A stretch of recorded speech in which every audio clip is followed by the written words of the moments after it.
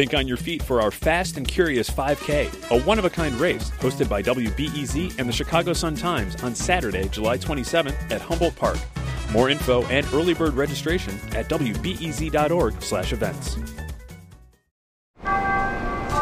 It's Curious City, where we take your questions about Chicago and the region and investigate, report, explore. From WBEZ.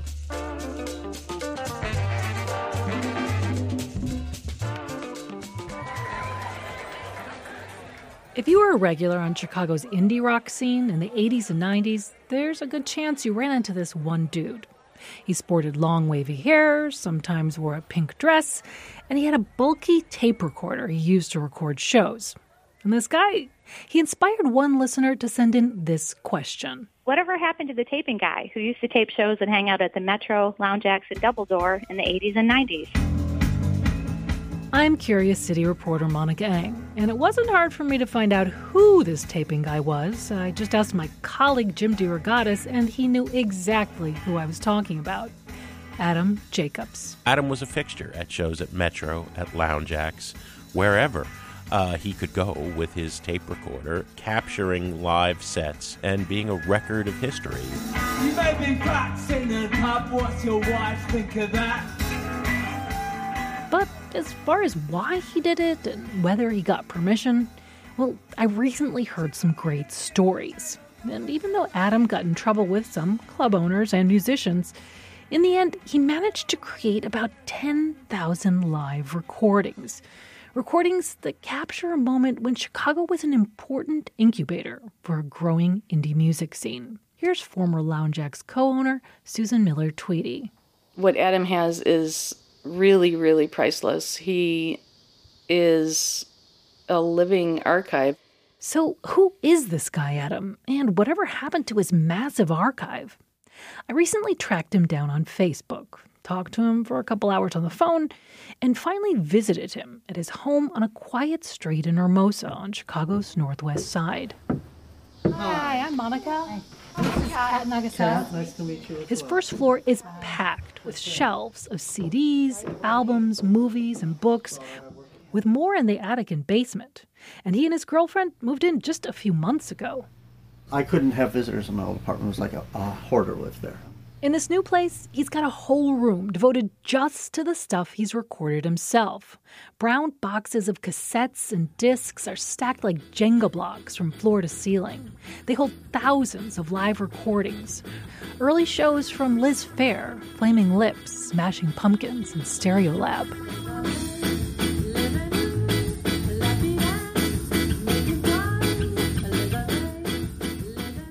He's the first to admit he had an obsession. And he says it all began when he was just 16 and a student at Evanston Township High School. The year was 1984, when a friend told him something that would change his life.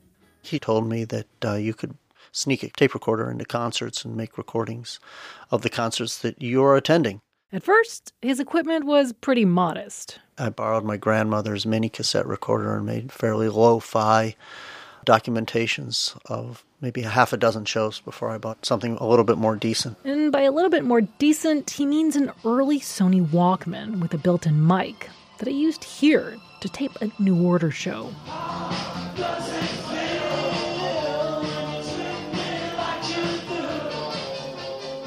No one really cared what you walked in with. And I didn't make a whole lot of effort to hide things either. I just would stand there with the recorder. Eventually, he started using proper mics and a tape deck, a big, chunky thing with slots for cassettes, the kind that was part of home stereos in the 80s. It was pretty big. There were times where I was bringing that tape deck on the train in a suitcase.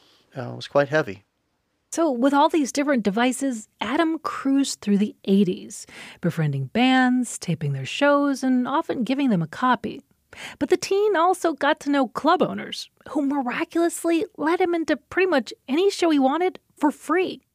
One was Susan Miller Tweedy. She first met Adam in the 80s when she was booking a club called the West End in Lincoln Park. I let him into the club to tape the bands because he really wanted to. He was very, very enthusiastic and very into it.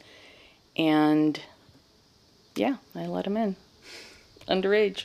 Later, she became co-owner of Loungeax, and there, Adam just seemed to become part of the furniture. It's mind-boggling to me that he taped shows at any other clubs because I feel like he was there every night. But he also spent a lot of time at Metro in Wrigleyville. Here's club owner Joe Shanahan, who said they became friends. I also was a fan. I received any tape that he made at Metro. I think I may have given him some money for blank tape once in a while because I thought, he's a great kid, and he was documenting the scene. I really loved the fact that he was this archivist.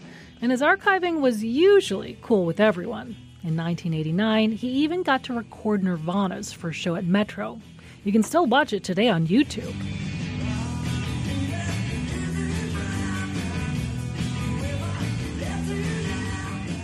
But then there were times when he didn't get permission. There certainly were times where I was doing things without people knowing, by hiding a recorder under a shirt or whatever. I didn't like doing that. I try not to do that very often. But then in '89, my obsession for recording got out of hand. And there were times where I should have left well enough alone and walked away when ultimately I didn't and got myself in trouble. That's when Shanahan ended up banning Adam from the Metro entirely. The two don't agree on all the details that led to the expulsion.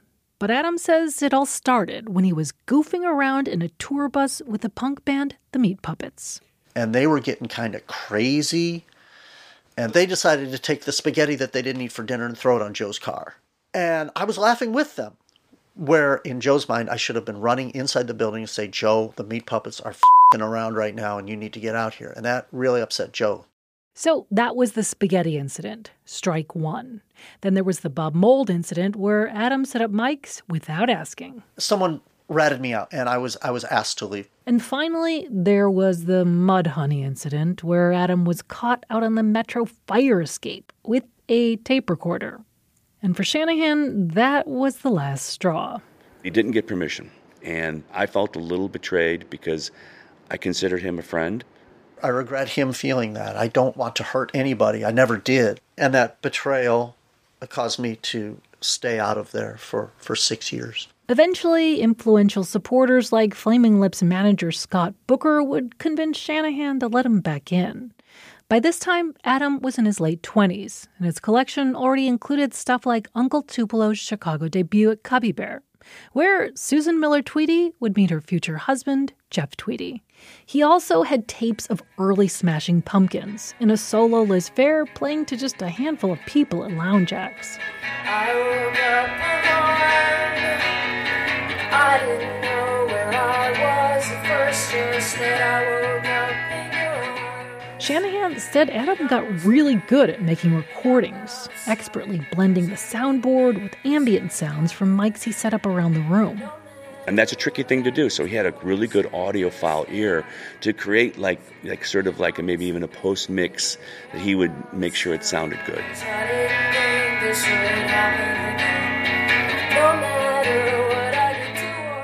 Quality got so good that bands like Sonic Youth, Yola Tango, and Wilco even released some of his recordings on their albums, with modest compensation.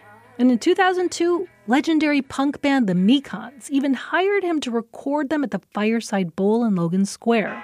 Here's Mekons frontman John Langford. Yeah, I went to Adam. I'd heard some of his stuff that he'd done. He'd given me tapes of what he'd recorded.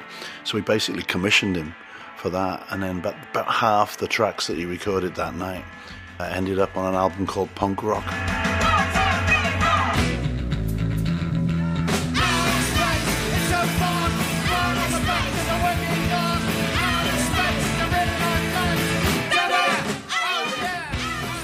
Despite these occasional paying gigs, Adam says he was never in it for the money. Although a lot of people kind of thought I was. A lot of people thought that I may have had some ulterior motives. But I think that time has shown that I've had none. I did this because I had to do it. I didn't know I had to do it before I started doing it, but as time progressed, it's what I had to do. But this obsession came at a personal price. His home became cluttered with mountains of recordings and gear to the point where it was hard to move around. My living conditions were not conducive of a sane person. And his relationship suffered too. I did have a relationship that kind of broke up because of my obsession with music. She's like, I don't see you, and because I'm running around seeing Pavement.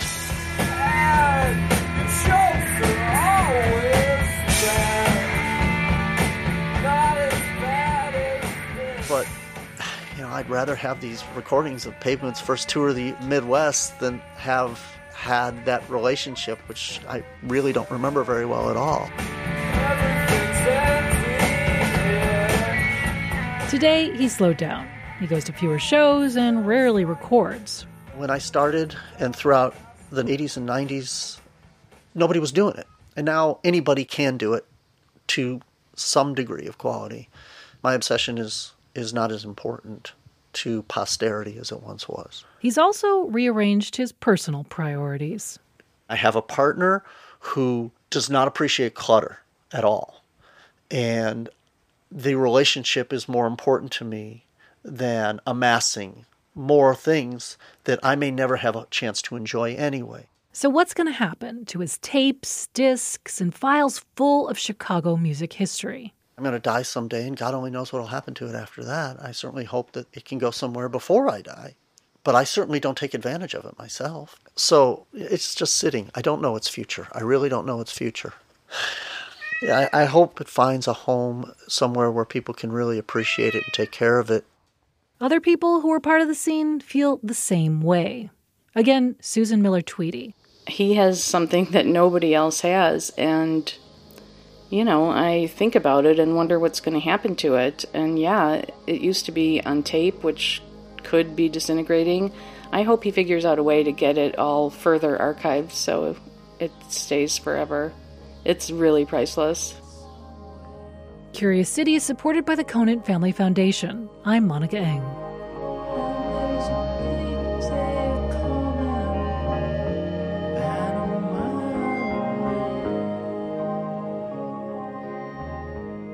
Hey, if you're still with us, I want to tell you a little bit more about our question asker. The voice you heard reading the question, that was the voice of Rae DeRose. She wasn't the original question asker. That was her late husband, Rob DeRose. He sent in the question in 2016, but passed away the following year. We called Rae to ask if it was still okay to use the question, and to ask her what might have inspired it. She told us that back when she and Rob were dating, they went to a lot of these shows and would often see the taping guy, because he was always there at all of those shows we went to, and kind of would just see him regularly as a fixture, and always thought it was pretty cool that he was recording a pretty cool moment, I think, in Chicago music history. She said that Rob would love that we finally got to his question. And it's so funny when you reached out, because I had no idea he had sent that question to you. And I'm thinking about way back when Curious City started, not like it's 100 years ago, but there would be things that we would hear and you'd be like, that's a great question. Like, I remember one of his favorite questions was about blacksmiths at the Park District.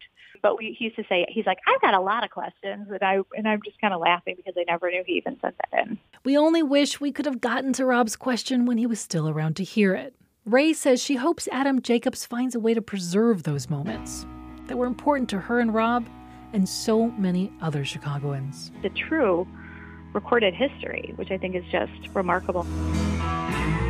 And that's kind of what Rob and I used to say is like, well, I'm not sure if I was there, but I know the taping guy was there. The taping guy was always there. Thanks, Rob. And thanks, Rae, for sharing this story.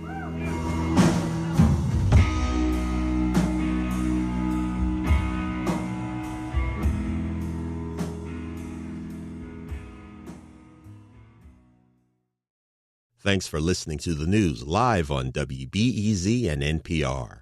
The WBEZ stream sounds great in the kitchen on your smart speaker and anywhere on the WBEZ app. Listen every day.